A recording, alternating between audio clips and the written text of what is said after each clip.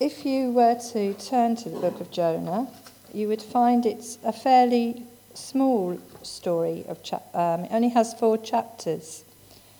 And there's 3 main characters: God, Jonah, and the king of Nineveh. There's a few extras: the captain of the ship and the sailors and the citizens of Nineveh. This is a bit of a recap because the children so eloquently told us the story. So you just have to bear with me as I go over some of it. Nineveh is now a ruined city, probably in the area of Iraq. It's about 50 miles north of Baghdad, and that's been on our screens quite a lot. So if you think Jonah was heading off to Spain, he was going in the very opposite direction. Jonah was an Old Testament prophet, and he prophesied for Israel during the reign of King Jeroboam II, and you can read about that in 2 Kings 14, verses 23 to 28. Like all Hebrew names, they have a meaning, and Jonah means dove. It has the meaning of dove. And his father was called Amittai, and his name meant son of my faithfulness. So Jonah became the person, or as it says in the Bible, the object of God's faithful love. As we know, the story begins with Jonah receiving a message from God. Because he is a prophet, God spoke to the prophets at that time. And God says how displeased he is with the way the citizens in Nineveh are living. They once believed in the living God, but had turned their back on him and were obviously into idol worshipping and all sorts of other horrendous ways of living. But God loved that city. And God wanted Jonah to warn them that they would be destroyed unless they repented and changed the ways they were living. So this was basically the message and the mission that Jonah was given to do. At the time God gave his message to Jonah, Jonah was living near the town of Galilee, which is in Israel. But he was in rebellion to God, and we know that he goes in the opposite direction. He strolls into the town of Joppa, or Jaffa, as we know it today, and there he sees a ship in the harbour. He speaks to one of the sailors, and they say, well, we're off to Spain. So he thinks, that sounds good. So he jumps on board, he finds a cabin, buys his ticket. He then feels a bit weary, so he settles down in the cabin and falls asleep. And then this huge almighty storm comes up, which God has created. And the sailors are idol worshippers. So they start crying out to their gods, help, help. And they offload as much cargo as possible to stop the ship sinking. In the meantime, the captain goes looking for Jonah. When he finds Jonah asleep in the cabin, he shouts, how can you sleep through this terrifying storm? Cry out to your God to stop it. It's interesting that the captain recognised Jonah had a God that he could call out to. And upstairs on the deck, the sailors were casting lots. They did that a lot in that day and age. And they wanted to see which god was causing the chaos. The lot fell to Jonah, and they start to question him. And one of the questions was, where are you from? Jonah says, I am a Hebrew, and I serve the living God, the God of heaven. And in that time they knew that the God of heaven was the highest God. Don't forget they worshipped all gods. So the sailors became even more afraid when they knew that Jonah's God was looked upon as the highest God. Jonah says, "Oh, just get rid of me, throw me overboard." But the sailors don't do it straight away. They try rowing the boat to dry land, but the sea and the wind's too strong for them. So the sailors call upon Jonah's God to save them, and they make promises to God, and they offer sacrifices to him, as was the custom in that day. So they believed in the God that we believe.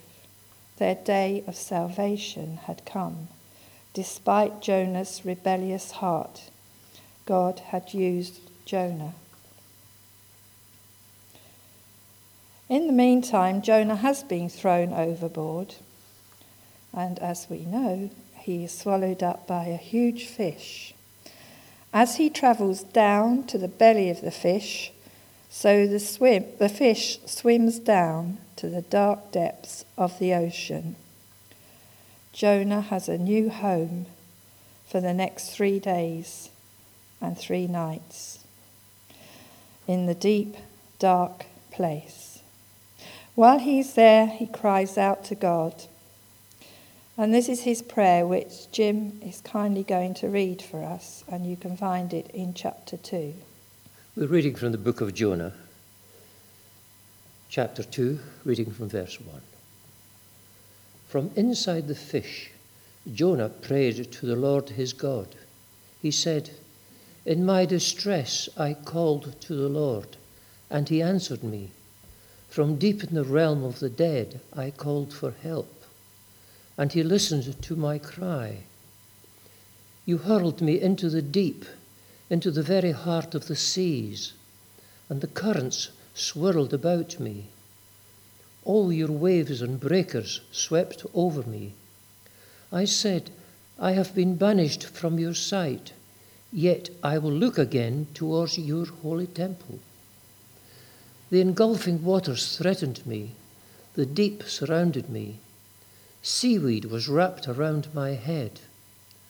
To the roots of the mountains I sank down. The earth beneath barred me in forever. But you, Lord my God, brought my life up from the pit. When my life was ebbing away, I remembered you, Lord, and my prayer rose to you, to your holy temple. Those who cling to the worthless idols forfeit God's love for them.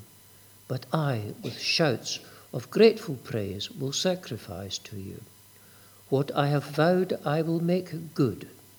I will say, salvation comes from the Lord. May the Lord bless to us the reading of his word. Thank you, Jim. That was quite a prayer, wasn't it? We now know that after that prayer, God has heard him, and the fish gives up Jonah and spits him out onto the beach. I guess after a good wash and a change of clothes, while he is sitting down collecting himself together, God speaks to Jonah again for a second time. What does God say? He says, "Get up, Jonah, and deliver my message to the people of Nineveh." This time, Jonah obeys God and delivers the message to the city.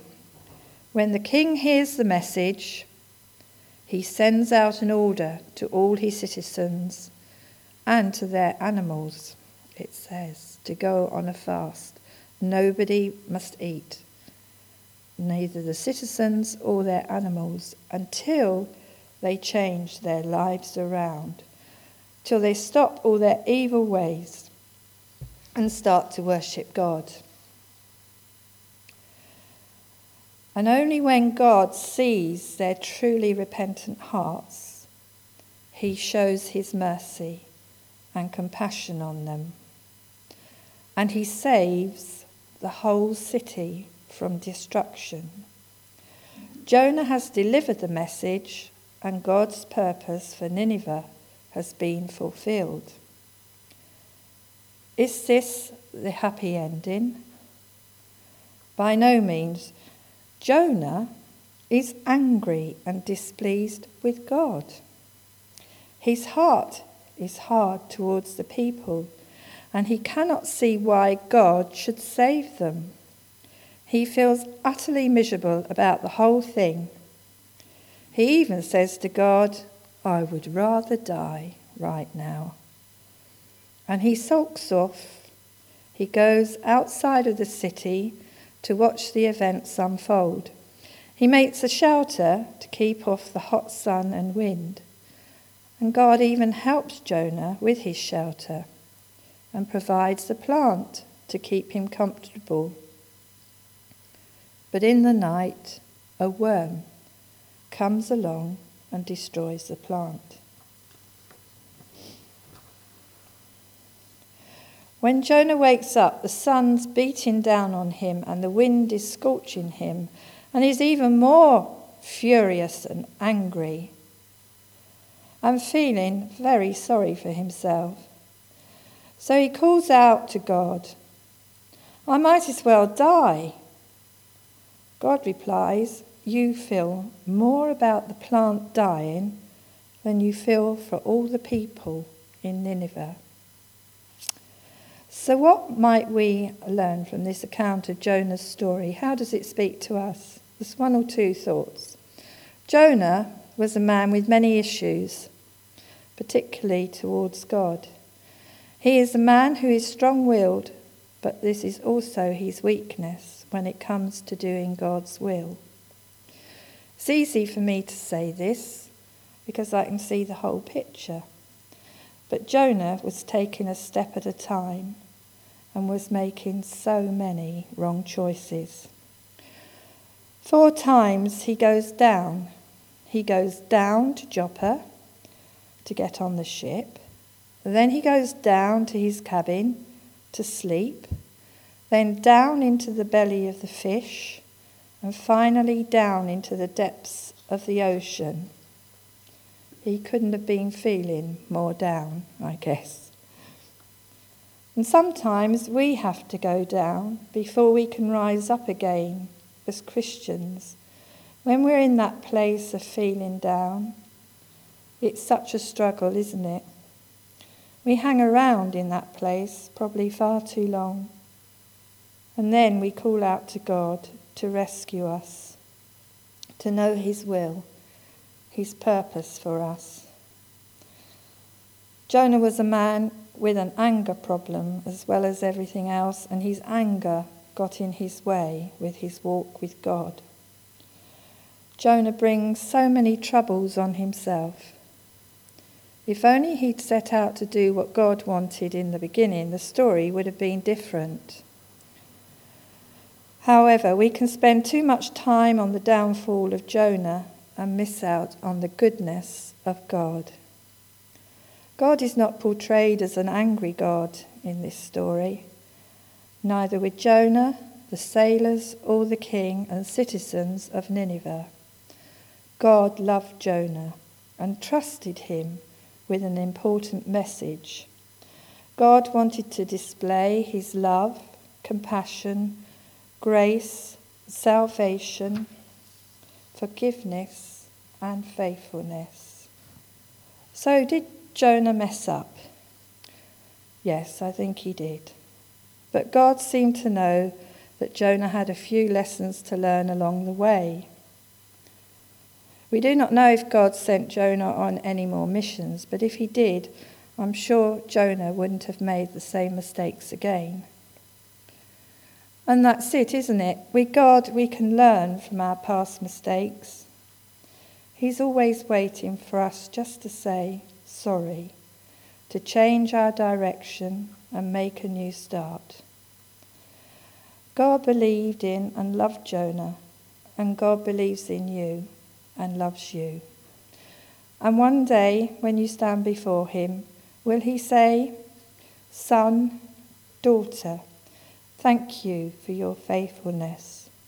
Through Jesus, you have been able to start over and over again. Jonah, the son of Amittai, which means son of my faithfulness. Jonah, the person of God's faithful love. You also can be that person of God's faithful love.